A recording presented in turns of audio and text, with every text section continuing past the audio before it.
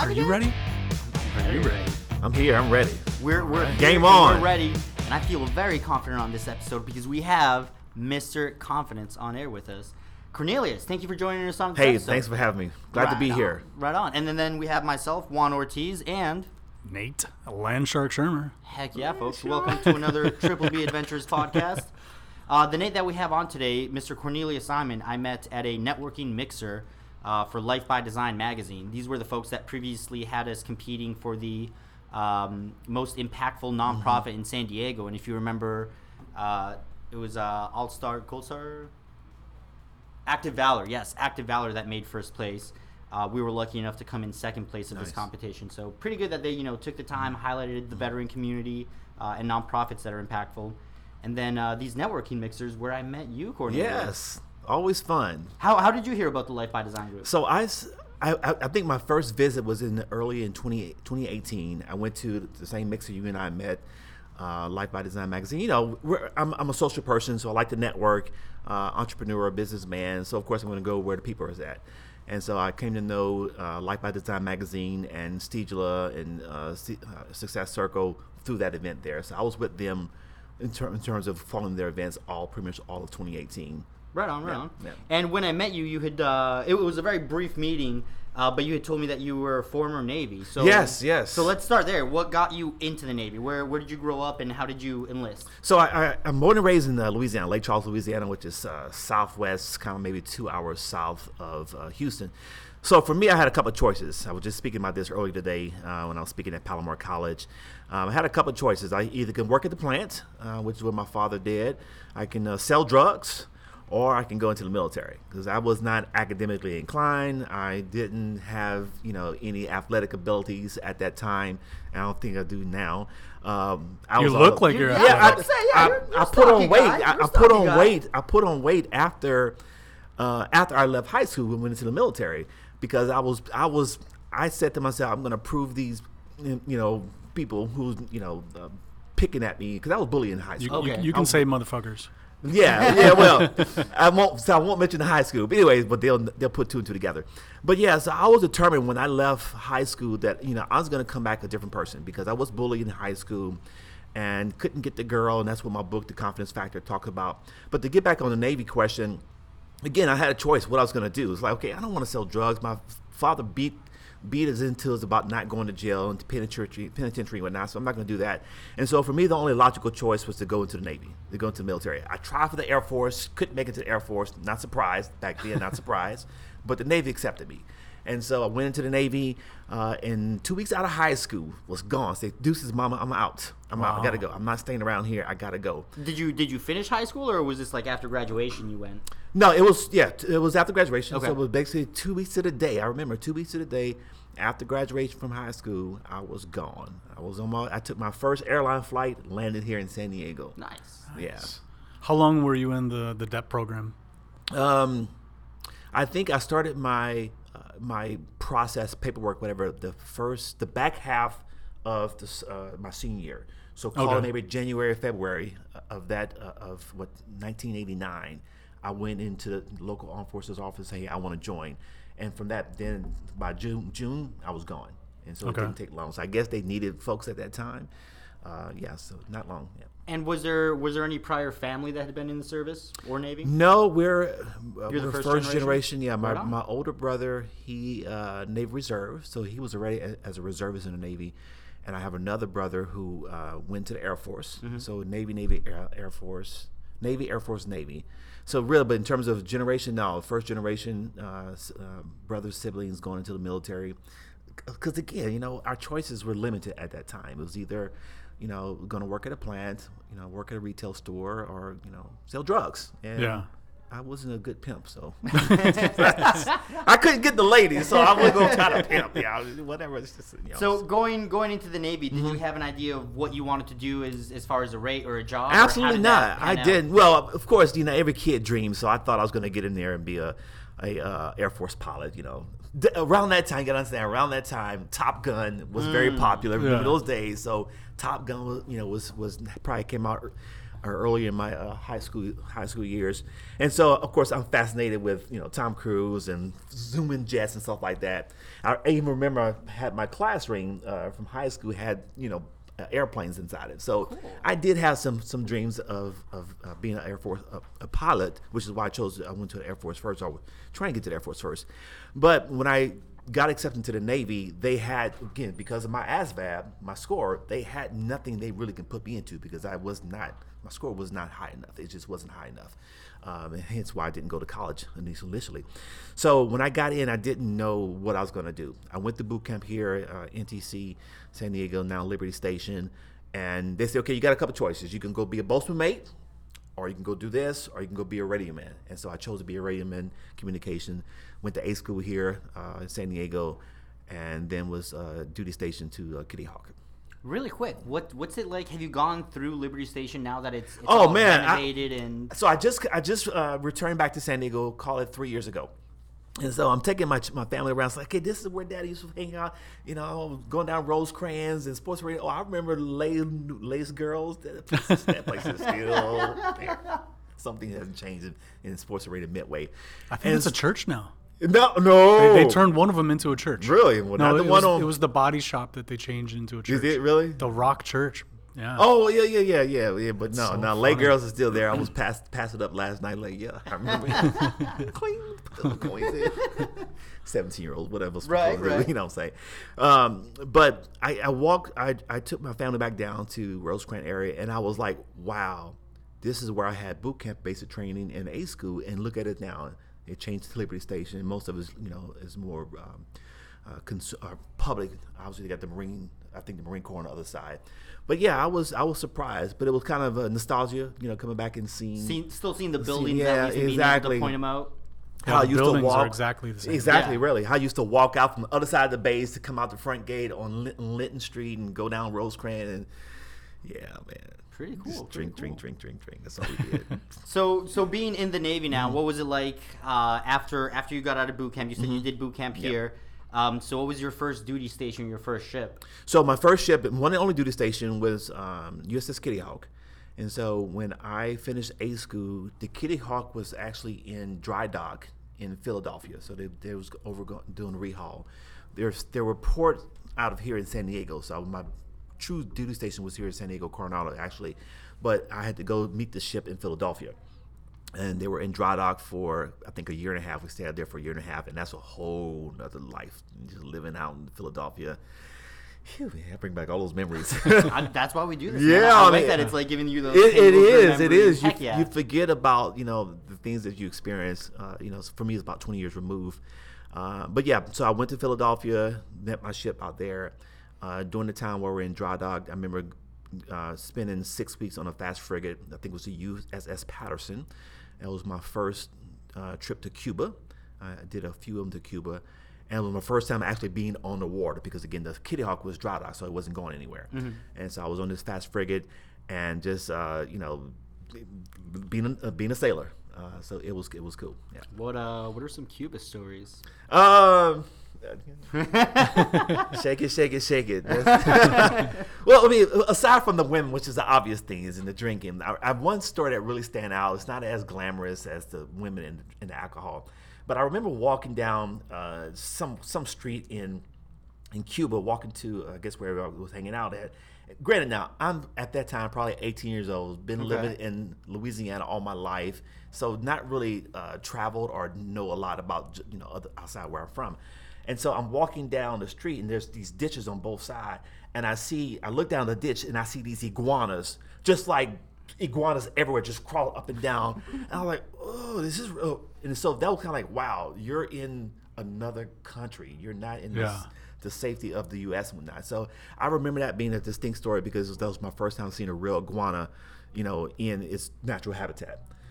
So yeah, it was. And from what I hear, they're very abundant. It's like our rats are their iguanas. That's what I'm saying. They were just everywhere. They were just everywhere. It was like, wow, this is nasty looking at it, but kind of like, wow, this is real. Yeah.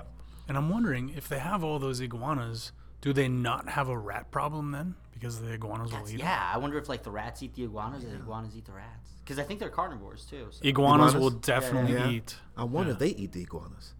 I'm saying. You It's know. crazy out there in Cuba. No, the people. Oh, I'm sure they do. I'm sure they do. I'm sure there's a fried iguana recipe that Grandma has somewhere. Hanging on the string over some window. Yeah. Like a If chicken. there's people in Florida that eat gator, you know there's people that'll eat iguana. Yeah. I remember on a deployment to Australia, I felt very humbled and privileged that I got to have this platter that was it was eel, ostrich, and kangaroo. And I was like, Oh, wow, kangaroo, like, a little okay. bit of yeah. And I thought like kangaroo, like aren't these like things your natural animal? Like It's wouldn't like you their wanna dog. protect them? Yeah. But no, they're like deer out there. So like Okay. they just have kangaroo cookouts sometimes. Quite Kangaroo cookout. Come on, guys. Right? We're going to grill some rude. Wow. So after you spent some time in the Navy, Mm-hmm. you said you were a radio operator.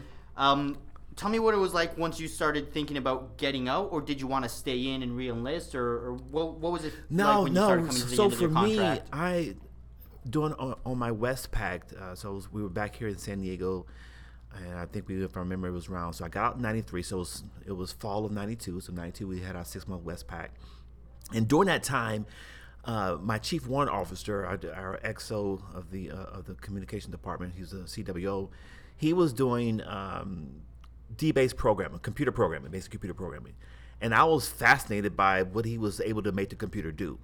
And that fascination turned into a 20-year career for me. So before even being a nice. speaker or leadership trainer, I have, an extensive history and background in IT, specifically software engineer, software Okay. architect.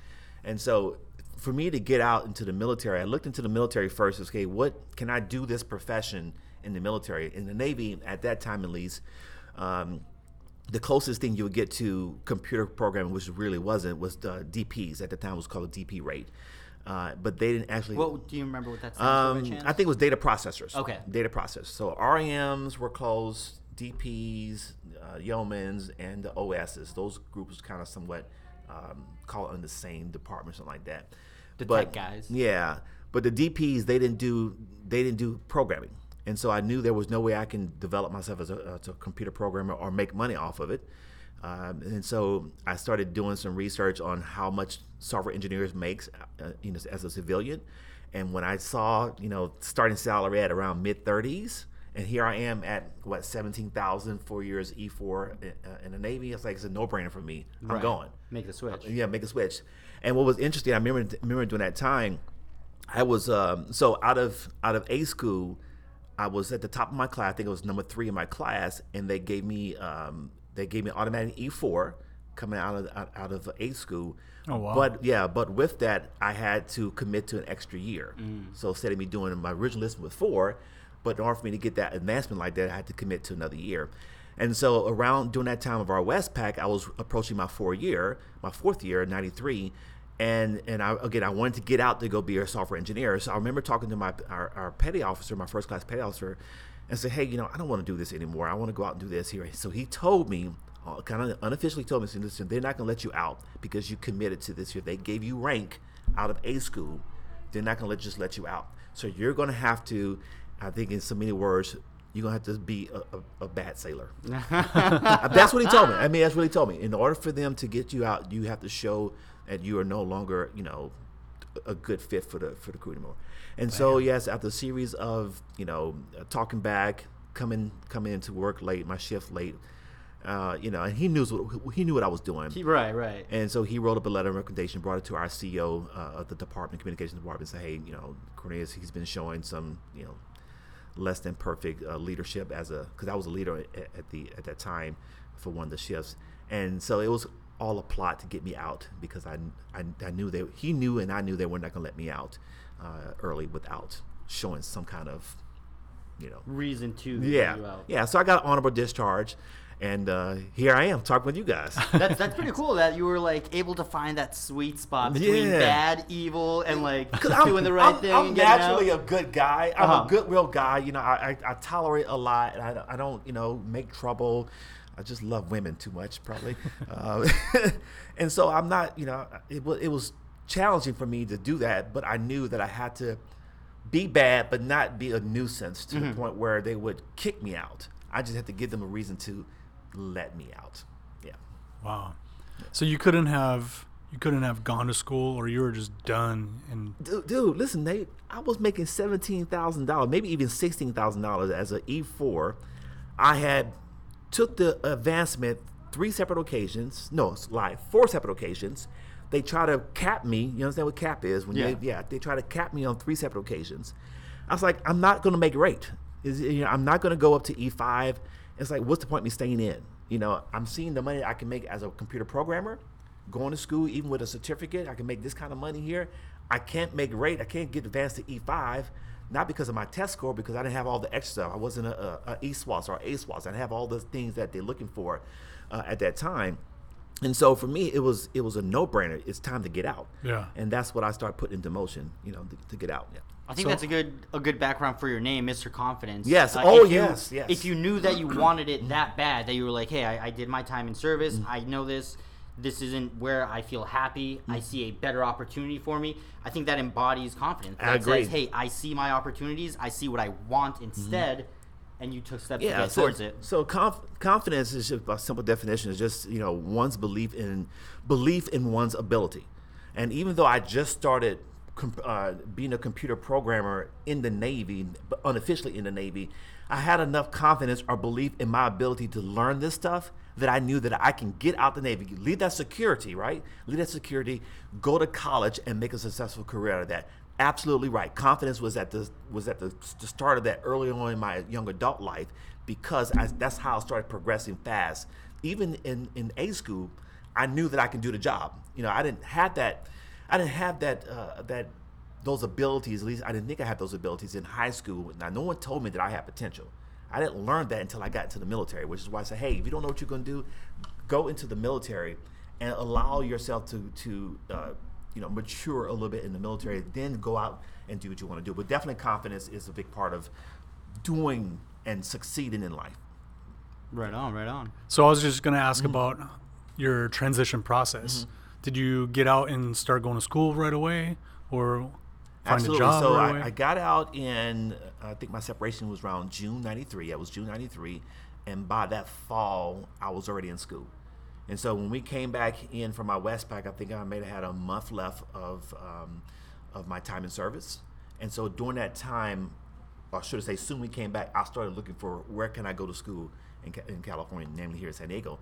DeVry, ITT, those schools were popular but expensive.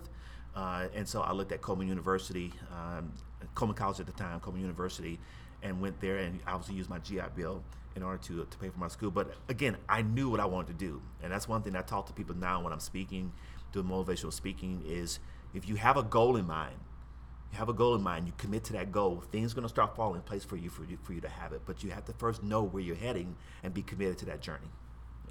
Now, did you face any challenges in college? I remember you said previously that you didn't have a high ASVAB score, and you weren't feeling high school, you weren't feeling all that. That's why you wanted to get out. Yeah. So what happened in college? Did you feel the ability and aptitude to do this? Absolutely. Bam? I think the challenge for me wasn't aptitude. It actually came very natural for me. Computer stuff, logic, programming, engineering came very natural to me. The challenge was balancing being a young man and want to party and want to have life and still yet, make my requirements for school. How old were you around this time now going into college? 21. I was 21. So okay. I made 21 on our Westpac. So I came back in 93. I was 21. Yeah, I was 21. Right on. 21 to 23 was that. Yeah, 21 to 23 was that age I was in school. And so, that was the thing. I still want to go out and party, right? Still want to party. But I had to be able to balance work, college, and being, having a life afterwards, during that time. But it wasn't, looking hindsight, it wasn't a big challenge in respect because of the natural aptitude that I had for what I was doing. I knew I had the ability and I had the confidence in my ability to learn these new skills that it's just, okay, it's just something I can just do, yeah.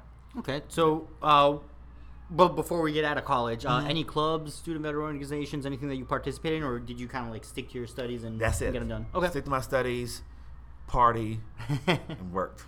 Right. You see the common thread there, right? The common theme. Hey, man, you got to balance work and play. If you work hard, you got to play hard. Why not? More play, though. But but I did it. And where were you working while you were going to college? So I was living here in El Cajon. I actually lived in El Cajon. When I got out the military, I was at 848 North Mollison. That was where I lived at for that year and a half, and I worked for LPL Financial. They're a lot larger now. Back when I was here in the mid-'90s, they were a small brokerage house, but now they're a big company in La Jolla. So I worked for LPL for that year and a half. First job out of the military. I remember going to a temp agency, say, hey, just got out the military. This is what I did. Okay, Cornelius, you can go over here. They need somebody to file some paperwork. And next thing you know, they brought me on permanent. I ended up working in the transfer department and went to school during that time and then moved to Atlanta. Okay. So where did you make the jump from computer engineering, doing a little bit of finance, because I'm sure you're getting some knowledge from that, to becoming a professional personal speaker, public speaker? Did you miss a few gigs where after a while where you were like, you know what, I don't like this programming stuff? How did that transition happen? It's brace yourself now. Brace yourself. I'm about to drop something on you. We're holding. So I've had a diverse background. Because again, once I started building my confidence, it's nothing that I can't do. I just go for whatever it is I want to do. And so I started speaking by being a pastor. So I was a pastor for 8 years. So when I lived in Atlanta, so while I was being a software engineer, computer programmer, I went back to college and got my degree in biblical education. And from that, started my own church, pastored for 8 years and whatnot. And so through pastoring and ministering, obviously I'm speaking every Sunday, going out to churches and speaking. That's how I started speaking. And so, you know what? I don't want to do the church thing anymore. My message is not just for Christians or for people inside the church. My message is about helping people achieve what they want to achieve in life. And so I put that aside. So, you know what? I'm going to go be a motivational speaker now and a trainer. So that's how I got into speaking, through ministering for those number of years. Okay. Yeah. And then did you do any computer work, any IT work after all, or no? Oh yeah, through the whole time. I mean, I still do IT work now. Okay. As an independent contractor, picking up gigs from here and there. Gotcha. So I've never stopped doing IT. Even through my pastorate, I was maybe for a year and a half. I quit my full-time job as an engineer and went to full-time ministry.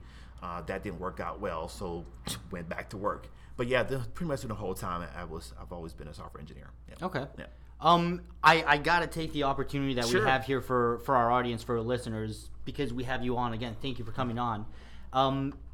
Talking back on confidence, for those veterans that are at home, that are stuck on the couch, that can't find the confidence to get off the couch and participate with other veterans, or to polish off their resume and give it a second chance and do something. What tips do you have for veterans that feel stuck in life right now to help them move? First thing I'll say is you're your worst enemy. I mean, I'm sure if you might hear this often from people, but truly, it's true. You are your worst enemy. Yeah. And because you don't value yourself, then you cannot expect others to value you. And so for if I'm talking to anyone, whether you're a veteran or you're a civilian who has lost your job and now you're trying to get back in the workforce, first thing I'm going to tell you, you know what? Stop beating yourself up. Stop coming down on you, because if you're going to come down on you, others are going to do the same. Then I'll go into this motivational type of thing to say, you know what? The starting point of all achievement is desire. And I'll ask them this question: what do you desire? Sometimes, unfortunately, that's a great phrase. Yes. The starting point of all achievement is desire. Beautiful. For you to be, for us to be where we are today, this TBA podcast and whatnot, there had to be a desire, right? So you are living the achievement of that. So the starting point of all achievement is desire. You have to have a desire, and I like to call it either a strong desire or a burning desire for change. And so if you're a veteran and you're sitting on the couch and you've been dreaming about what I call the dream couch, you're dreaming about going back in the workforce, or you're dreaming about having this life and doing something better, stop dreaming about it and get up there and do something. Get off the dream couch and get into what I like to call the achievement mobile, the achievement vehicle, so you can start doing, which means that the dream couch, you're just sitting there, right? You're not really doing anything. You're on the couch, the whole context of a couch. You're just dreaming about what you want to do. But when you're in the achievement vehicle, you're actually moving and you're making progress and you're taking action. And so if you're out there, you're hearing us talking about, you say, what can I do to get myself off this couch? And I'll say it real simple like this: get yourself off the couch. It's easy as it- that. it's You really- have to make that first step. It's really as easy as that. Again, the problem is, and why some people don't, is because they're being hard on themselves.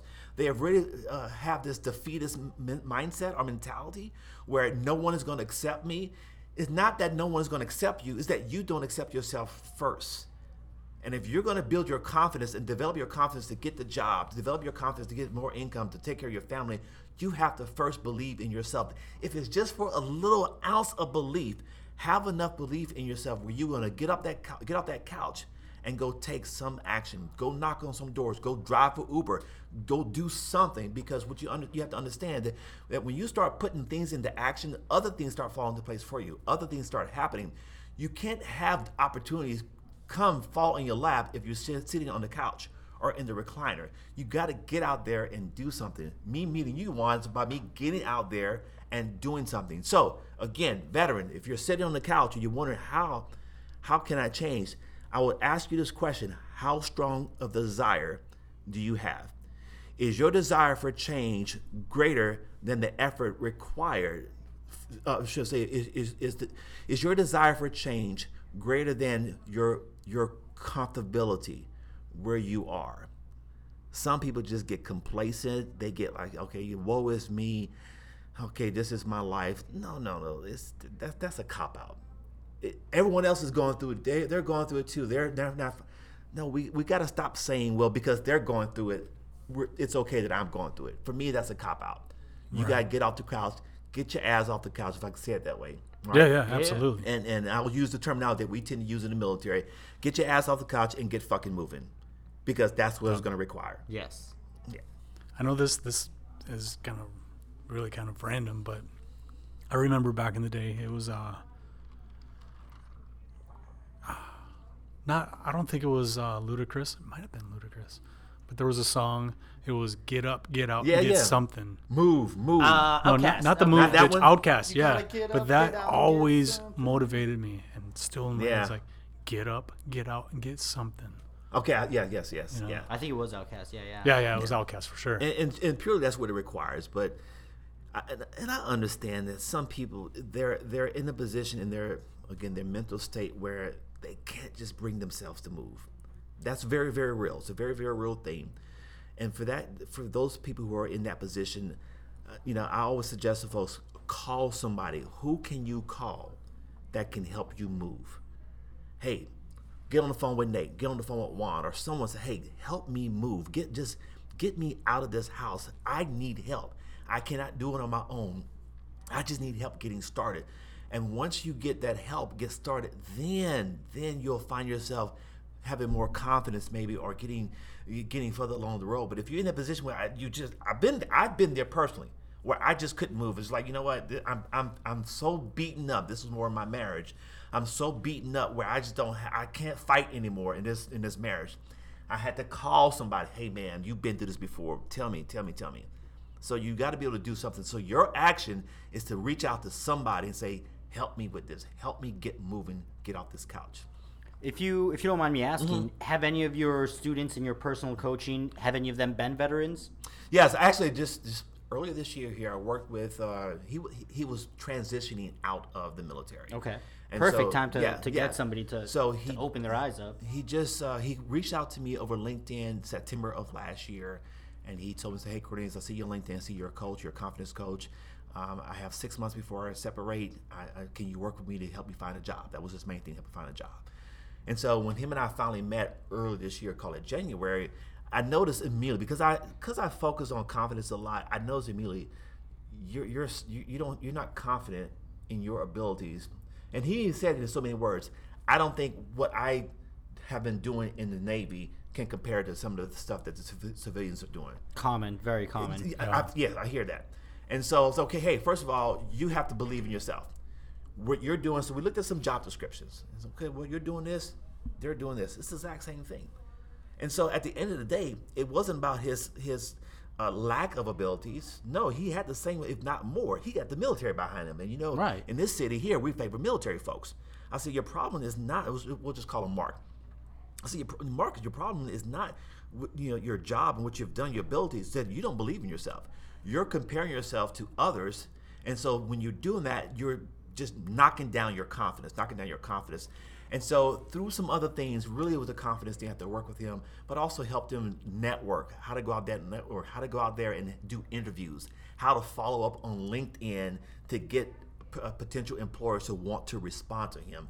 And within 2 weeks after his separation, he got a job with Deloitte for, I think he said, like 20 grand more than what he was making in the Navy. Outstanding. That's Yeah, awesome. it was a good story. And again, And good company too. Yeah, Deloitte. yeah. Like, Oh, yeah. That's Yeah. great that he Yeah. was able to understand. Hey, I do have the ability to get Yeah. somewhere better than where I thought I could go. Yeah. So I think a lot of military folks deals with that. Especially if you've been there for a while, your identity is in the military. That's what you identify with. You identify with this group of people. Not only that, another thing that I found surprising is that a lot of, especially those who've been in the military for a long time, they transitioning out into the civilian world. They're used to being given orders and told what to do, where they almost can't think on their own how to make things happen. See what I'm saying? Yeah. And with the identity crisis, who am I now? I've always been told what to do, especially if you're not in a high leadership position. I've always been told what to do. Now, what do I do? They're at a loss. They're finding themselves like, well, I'm stuck. I don't know what to do. Who's going to hire me? It's okay. So as a coach, I'm helping these veterans or these transitioning military service members get in this mindset. First of all, you can do this. Let me help you develop your confidence, and let me show you that you're no different. If not, you're better than those who are already out here in the civilian world. Something I'm curious. I'm going to pose it as a question. I feel that confidence, yes, it does come from within, from inside you, and since you mentioned it earlier a little bit, being accustomed to a certain environment, so being in the military, would you say that confidence can come from your environment? Absolutely, it can. I think for me, it did. For me, my confidence was built in the military, okay, and it's continued to grow as I left. So it can. The problem is the disconnect between, or should not say the disconnect, it's their understanding of where true confidence comes from. You said it when you started talking, it's within. And so when you're looking at your association for confidence, or you're looking at the car you drive, or the job you have, the salary you're making for confidence, when those things are taken away from you, then it starts to chip away or eat away at your confidence. So understanding those things plays a part into that, but really your confidence is starting to be within. And when you can understand that your confidence comes within, it doesn't matter what where you at, whether you're in civilian life, your military life, or what you identify with. You'll always be able to develop that because you know your confidence starts within and not from something external to you. Right on. And I got a question along those lines as well, because you said you were smaller and you started working out and getting bigger in the military. So I know for myself that plays a role. Do you tell people, hey, get out and work out? Get out and play some sports or lift weights? Or I tell them in my book I have different things that I suggest to do. Physical activity is one of those because that helps with the confidence. It all depends on the person. You know, the person, and it may not be a physical change that needs to happen. It could be a more of a social change that they don't have confidence. Like when we go to Life by Design magazine, you see some people just kind of sit on the outline. That's because they're what I call a fan. They're just left and right. they're there for a purpose. They want to meet people, but because they don't have the confidence to go out and socialize and network with folks, then they miss out on why they're spending 2 hours, 3 hours there, plus the drive there. And so I think you have to look at what is hindering you or stopping you, or say it differently, what can help you develop your confidence. For me, coming out of high school, it was my size. I left high school at 139, almost 6 feet tall. Wow. Skinny. I was skinny. I was there. My first That's name skin and Cornelius. bones. Yeah, exactly. My first name is Cornelius. They call me Caboni in high school. That was kind of like my high school name, Caboni. And for me, I knew to develop my confidence, to get my self-esteem up, I had to change the way I look. And as I started changing my physical appearance, that helped me develop myself as, you know what, now I can go talk to girls. Now I can go in front of employers, in front of people, and shake hands with folks. So it really depends on the person and where their area of of gap is, and that can be easily determined just by talking. Hey, what are you doing? Just that, just having a simple conversation with someone. Actually, this is what's lacking in your life. You need this here. You need to build your confidence in this area here. And once you do that, it actually helps other areas of your life start having more confidence in. Okay. Absolutely. Thank you for sharing that for the audience, because again, I think there's a lot of people listening that might be stuck in that moment of deciding for action, and like you said, you can be your worst enemy. So yes, anything that we can give our listeners as a tool, as words of encouragement to take action, just like you said, it's that small thing. It's just standing up, getting off the couch. It's that start. It's that start, and from there, it's what's next. It's have a goal. Again, the starting point of all achievement points to a goal, is desire. And so, I had to ask, the veteran who's on the couch, or the veteran who's working a job that they're tired of driving and commuting to every day, is, what is your goal? What's your goal in life? What's your goal in your career? What's your goal in your profession? What do you want to be? What do you want to become? And helping individuals identify what that is sets them on a course, a path, a journey of getting to where you want to go.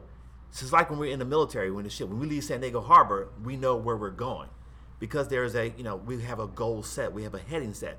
And so when you set your goal, it helps you identify, this is where I'm heading, and now you can make better decisions along the way, because if this decision takes me off course, then I probably need not to agree to it, or say no to this here.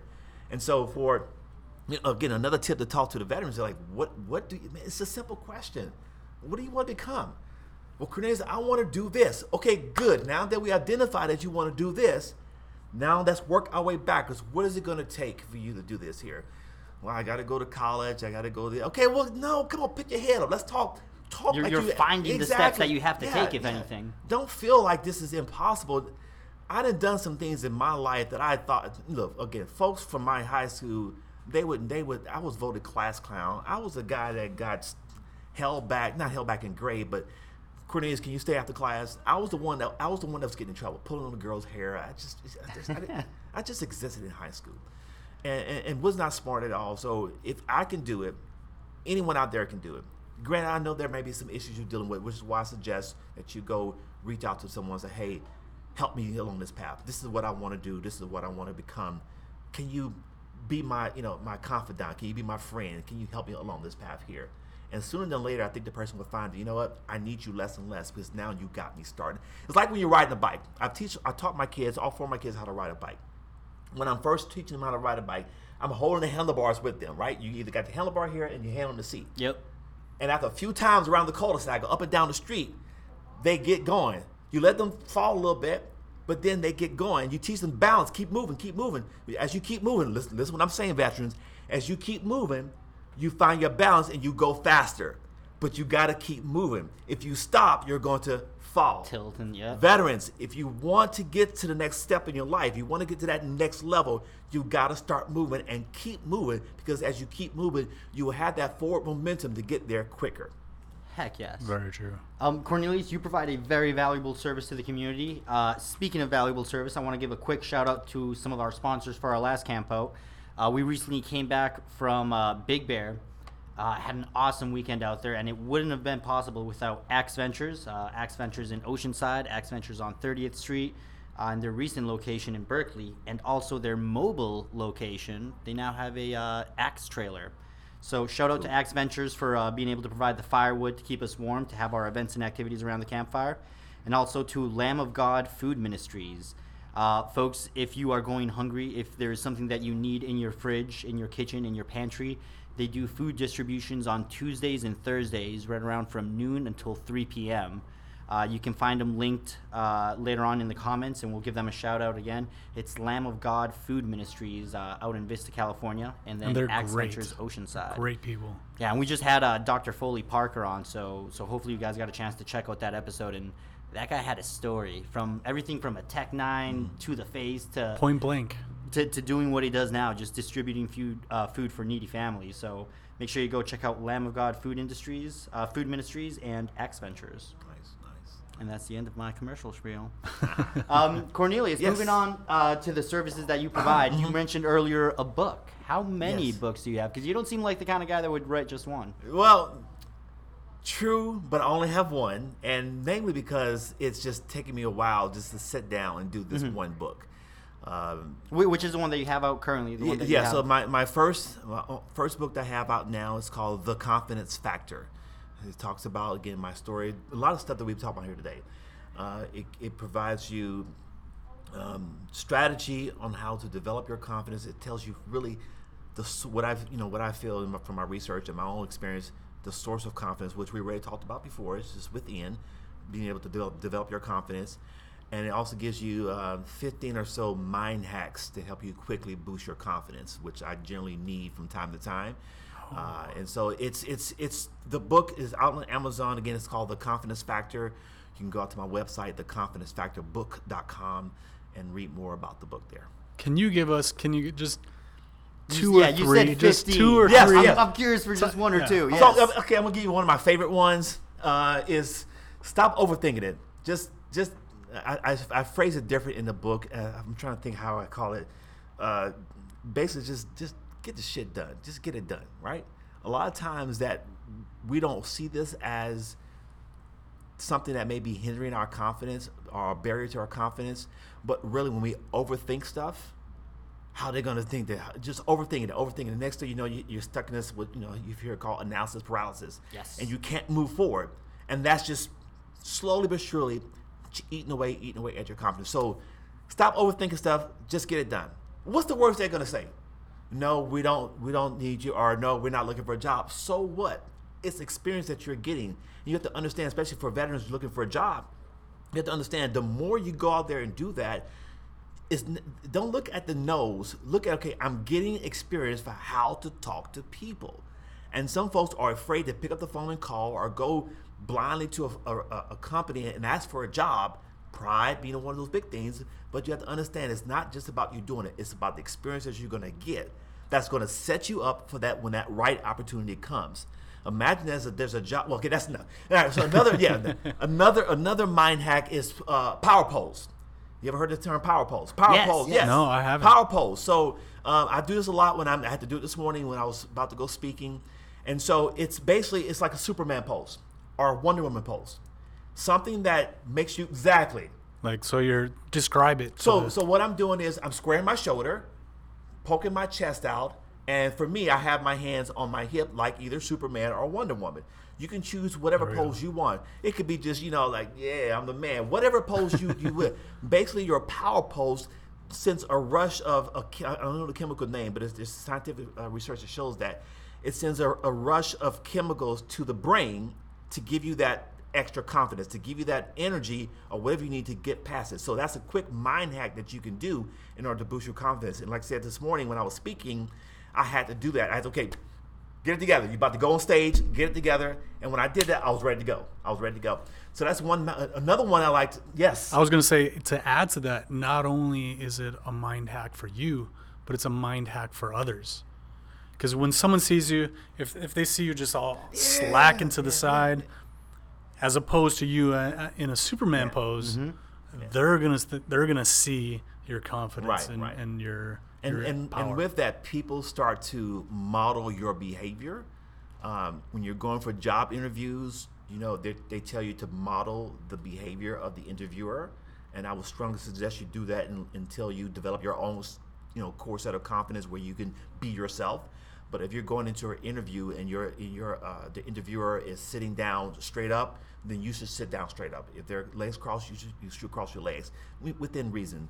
But that's another thing you want to do. So you're right, Nate.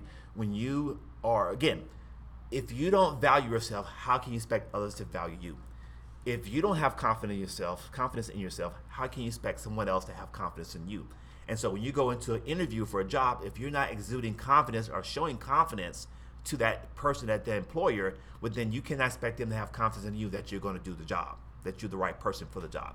So you got to remember, it's a lot of what we're doing is what we're playing out in our mind. And if we can play that out in our mind, how someone is going to receive me, how they're going to see me, if I play out how I want them to look at me, once you start doing that over and over again, trust me, I've done it before. I've gotten people to look at me a certain kind of way, namely because I've rehearsed in my mind how I want this person to to see me. Project what you expect. Project the success. So one more mind hack, and we'll Yes, get on. no, please. All right, one more mind hack. I like this here. I do it every morning, even when I'm not leaving the house to go out and do anything. I put on cologne. So, men, ladies perfume, men cologne. Man, I'm telling you that. I remember sitting down a couple months ago. I was like, man, why my day is just not going? And I just was just sitting down thinking, and I was like, I don't know what. Maybe I just sniffed a little bit. I was like, you don't have no cologne though. And so I went upstairs to my room, and I got an array of cologne bottles, and I just picked my go-to cologne, and I sprayed it on me and whatnot. And I'm like, struck the power pole. Now I'm good to go. Let's go get on the phone. And so something simple like putting on cologne or a power pose can really boost your confidence because it makes you feel good about yourself. Getting dressed. If you're let's say you're in between a job right now, and maybe you don't have an interview, get dressed. Put something nice on. Get down there. Go down to your office or your dining room table. Dress nicely, business casual. Start looking for jobs. Go on Indeed. Go on Career Builder. Go on Monster.com. Whatever it is, but be in the attire that you want to work in. You see what I'm saying? Yeah. All of these are, again, mind hacks, but they're also mental programming that you are doing to help you attract what you want. And when you understand that your thoughts are creating your reality, then you become better at getting the things you want in your life. Jim Rohn says like this, he says, success is not something we pursue, it's something that we attract by the person we become. And so if you're looking for a job, so, I want a job, you know what? You don't have to do it every single day. Maybe 2 days out of the week. Get yourself together, put some nice clothes on, put some cologne on, go downstairs and start looking for a job. And see yourself as you're reading these job descriptions actually working in these jobs. Because now you're programming your mind programming, you're programming your mind what it is that you want to have happen. And by the universal law, it's going to go out and start making it happen for you. But if you don't do that, you cannot expect to attract that kind of stuff. Right. I'm gonna give you a paradigm shift Yes. here. So I don't think of them as mind hacks. I'll think of them as mind facts. Okay, yes. The previous episode that we had here with Aiden Damali, a veteran photographer, touched on, I think, the last 2 points that you just made. Striking a power pose and something as simple as cologne. I completely agree with the cologne part. For me, it's Perry Ellis 360 Degrees. Okay. I've always liked it since I was a little kid. A cousin of mine had it. And I always thought of that cousin as a very successful person. And then I had this cologne. Hey, it smells pretty good. The ladies seem to like it too. And it's simple. It's as simple as smelling it on yourself or knowing that others would compliment you and say, hey, you smell pretty good today. It's little. It's simple. But it works. It works. It's not a hack. It's a fact. It works. And what you mentioned earlier also about the power pose, I think of it as a feedback loop. Okay. Feedback loop. It's Okay. a confidence feedback loop. You see yourself in the mirror. The image of yourself in the mirror is a confident, Right. well-doing, righteously standing person. It feeds back into your mind as into, yes, that's me. That's me. I'm seeing myself. I'm standing. That's me. That's me. Yes. And that's kind of what we talked about on the last episode with our photographer, Aiden Damali. He was saying how it's okay to have that gratuitous selfie. It's okay to have that one picture where it's like, I love the way I look there. That is how I see myself there. Because again, it's a confidence feedback loop. It's you agreeing with the vision, the image that you're seeing of yourself and seeing, yes. I'm going to use that is confidence me. feedback look. I like that, Luke. I like yeah, that. yeah, I do like it, that. do it. I'm going to use that. I'll give you credit for it. Right now. But no, I like those past three yeah. facts that you just gave. Thank you Yeah. very much for those. Yeah. Because again, for the audience, I don't think they're hacks. They're facts. They Yeah. tie into what our previous guest was saying. So again, thank you for sharing and reiterating those to us. Get I it wanted done. to- Go ahead. I wanted to say, in addition to that last mind hack / fact, it's also a fact that scent is the strongest sense tied to memory. Yes, I've heard that so- before. Yes. Oh, I see. Yes. Yeah, so if you Yes. get into a job interview and they smell you and you smell good, they're going to remember that longer than Right. than the guy before that wasn't wearing any. Yeah. So yeah, All it's the more double-sided. reasons to wear cologne, folks. It's yes. It's as we are seeing here. It's little simple things that we fail to do that can really be the game changer in what we're trying to accomplish. Little simple things like putting cologne on. Who would have think that putting cologne on could actually trigger something in the potential prospective employer to make the person want to hire you. Because, like as you said, it could trigger a success memory in that person, and they're connecting. Yes. It's feedback. Yes. I like to see the feedback loop. A few more questions before we wrap Yeah. up the episode. Going right back into the service, a quick little rapid fire I like to do sometimes. Sure. What was your favorite piece of military equipment? Of course, it could have been a vehicle Yeah. or a weapon or anything. I got to go back to the airplanes, Okay. F-16s, F-14. Being on the aircraft carrier, I would see those. I would go up to the QM deck and just watch them take off at night. So yeah, definitely my favorite. Even when I'm driving down 15, Seeing them on Miramar? Yeah, I love that. I'm 47 I years love that. old, and I'm still just like fascinated by the airplanes. I'm like this, like it's just always something I've just been fascinated with. So definitely the aircrafts. Okay, right on. I share that sentiment Yeah. too. I remember when I first checked into Miramar, I didn't know about the USO or that you could call in for a ride, so I hopped on a taxi. And like my first image of California and Miramar and joining the fleet, the Marine Corps service, was kind of coming up to 15, up to 163, and you see them like Yeah. landing. I was like, wow, like this is real. I'm It's here. real. Pretty Top cool. Pretty Gun, cool. boy. I was just gonna add to that. Really kind of random, but Yeah. when I'm really thinking of it, one of my favorite pieces of air quotes equipment, if you will, Right. was the ACU, the Army combat uniform. Just wash and wear. Like you didn't have to iron it, didn't have to think about it every day. You just put on the pants, put on the jacket, and boom, you're ready to go. There you go. It's always I had this one sergeant major that would say a good Marine is like a good piece of gear, and it's like one of those things that at first I was like, that's a little like superficial, I guess, but afterwards, no, I get it. Like there's pieces of gear, there's tools that you have while you're in the service that they do what they're supposed to do. Right. They freaking work every time. Reliable, It's just yes. amazing. So I get it. A good Marine or a good service member is kind of like that, like a good tool. They're always reliable for you. Out of you said you were only stationed here in San Diego, and you Yes. had one deployment in Cuba. Any others? Any other places So you went and traveled out to? I've been a lot of places. What was the funnest one or the most memorable one out of all the places you've traveled to with the service? with the service? Yes, wow, Hawaii. Hawaii. Okay, okay. It was like 6 guys. We were, oh goodness, we were. Be careful here. We were in this hotel, and we had brought back a bunch of women to the hotel, and we wake up the next. Well, at least I woke up first the next morning, and I'm just looking at just bodies everywhere. That's just bodies. Oh, that's awesome. Oh goodness. But It's like a blackout bomb just yeah, happened it's in the like, middle of the man. night. Sometimes I still scratch my head like, man, the things I did when I was 19, 18, 20 years old. Oh, goodness. And I got past it. Driving across, I would tell my kids when we go across the Coronado Bay Bridge, I say, I used to drive, all right, cops, I used to drive drunk across that bridge. And you guys know the bridge. It's not one wrong turn, you can be going Yeah. Right over. And I just look back at my life now. It's like, man, that could have easily been me to go overboard, because I couldn't tell you the countless time that I've been out partying in San Diego, and of course had to drive back to the base on Coronado and go and just that shows you, as a side serious note, that shows you the power of the mind, that it's just doing. It's a natural. We're on auto programming basically. Right. Most of our lives is on auto programming, so the brain or the mind knew what to do. The mind knows to stay in the lane in most cases. So when I was in Philadelphia, remember I went to A school here in San Diego, and then I had to join my ship in Philadelphia. And for us to get the ship from Philadelphia back to Coronado here in San Diego, we had to go what they call around the Horn. Mm-hmm. So when it goes through the Panama, not deep enough, so we had to go around the Horn. So we went to if I could Wait, remember- the Horn, like South America Yes, Horn? yes. Oh, okay. So we went from Philadelphia to Norfolk, Virginia, all the way around the Horn. And so we stopped in Chile, Mar del Plata, Argentina, and a couple other places there. And so those are some fond memories.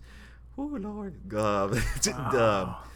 Went to the Caribbean islands, and Nassau. Went to Nassau as a part of a cruise we're on. I always wish I would have done. I did a 31st Mew, so it was West Coast. I always wish I would have done some of the other Mews or kind of tours that Marines did, because I remember some of them did go around South America, and I was like, I want to go. Yeah, the women I out wanna there go were back to nice. yeah. Yes, they Every- they love, as they call them back then. I remember the Yankees. They love Americans because Yeah. it was just house music. These, yes. Fun time. It Yeah. was some fun times. It was some fun times, and I look back at it now. A lot of the folks that stayed in, they're retired now. We actually had a Kitty Hawk reunion a couple of years ago in Las Vegas. It was just good getting back with all my shipmates and just seeing how we've grown, matured, and whatnot. Some kind of still the same, but most have matured. But yeah, it's just good memories, man, because it really made me who I am today. Even though it was a short period of time, I know I wouldn't have become the man I am had I not had those military days. So it taught me what to do, what not to do, and how to be, how to be more confident, obviously, really just how to be a good person. Yeah. Okay. And then for my last few questions before we wrap it up, who do you want to thank from your time in the service? Any shout outs that you want to give to any former leaders that you had? Sure. Yeah. I want to thank, and I'm surprised I remember his name so vividly. I do, is Chief Petty Officer Thomas Webb. He was, when I first went to the ship, he took me underneath his wings, and he groomed me, and he took care of me, and he actually was the one that helped me get out early. I mean, I'll tell you a story earlier. Right. And we're friends on Facebook, and I occasionally see something posted from him. But he's the guy that I remember the most as being that mentor to me, that really helped me learn the ropes as a sailor, and just give me that boost of, hey, you can do this. Because he was on our ship the whole time. So he went to bat for me. He's the one that put me before the capboard. He the one that went to bat for me for everything. Helped me become a shift leader on mids and whatnot. So definitely, shout out to you, Thomas Webb, Chief Petty Officer Thomas Webb. I'm not sure how far you got up the rank, but you were instrumental in helping me become the person I am today, and making it as a good sailor in the Navy. Yeah. Heck yeah. And then the last question I'll have, unless you have anything else, Nate. Go for it. How can our audience members find you? I want everything. I want your Instagram, your web. Yeah. So go out to, start first by going to CorneliusSimon.com. You can find information about me there. And also my book, again, the book website is theconfidencefactorbook.com. My Instagram username, as well as my LinkedIn, as well as my Facebook, is Cornelius Speaks. Cornelius Speaks. You can go out there and find me there. But definitely reach out to me if you're a transition veteran, especially if you're in the San Diego area here and you're a transition veteran, and you need some help just working through this process. Because I understand it's a journey. I understand that people, if not caught soon enough, can wake up 3 years from now and maybe not homeless, but definitely not living the life they thought they would live. And being back in San Diego now, I realize that we're not doing good by our veterans. I was able to make it just because of who I am and my goals, but wherever I can contribute to help veterans get on their feet and get going, I want to be there for it. Yep. Heck yeah. Yeah. Well, hopefully for our next camp out, you can make it. Yes. We're going to be at Mount Laguna coming up here in two or 3 weeks. I can show you the details if you want, but we would love to have you at one of our camp grounds. Yeah, I definitely want to come out before. I think we had talked about coming out before the winter time, but before it gets too cold. Yeah. But we'll being with you guys today is like, you know what, I want to get out there, especially with the, what you call it when we have the Campfire therapy? Yes. Yeah. I want to be a part of that, just to not to give, but really to receive, because I know there are some things on my chest that I need that kind of environment to be in to say those things. Can't say it on the podcast, and so it'd be nice to be in that kind of environment where it's no judgment. It's just, hey, this is what I've been dealing with. And sometimes, you're not always looking for a resolve. It's just to get it off, and just hearing other people maybe share their experiences, something can click like, this is what I need to do. So yeah. Hell yeah. Well, like I said, you're always invited to our events, Cornelius. Hell yeah. And then Oh, again, yeah. thank you very much for coming and being on the podcast. Yeah, this has been fun. I like the setup here. It's, we're because typically I do podcasts that are over the phone, whatnot, but I like the setup here because you can feel the energy, and it really kind of helps. I think makes a better podcast. So yeah, appreciate you having me. Yeah. So Land Shark. Thank Yeah. you. So yeah, once again, we're at VFW Post 9327. And American Legion Post 364 out here in Santee. Thank you very much for having us, folks. Cheers. Cheers. See you later, Nate. See you later, Cornelius. I am the Don Juan, and we'll catch you on the next episode of Triple B Adventures Podcast. Bow, bow, bow, bow, bow, bow.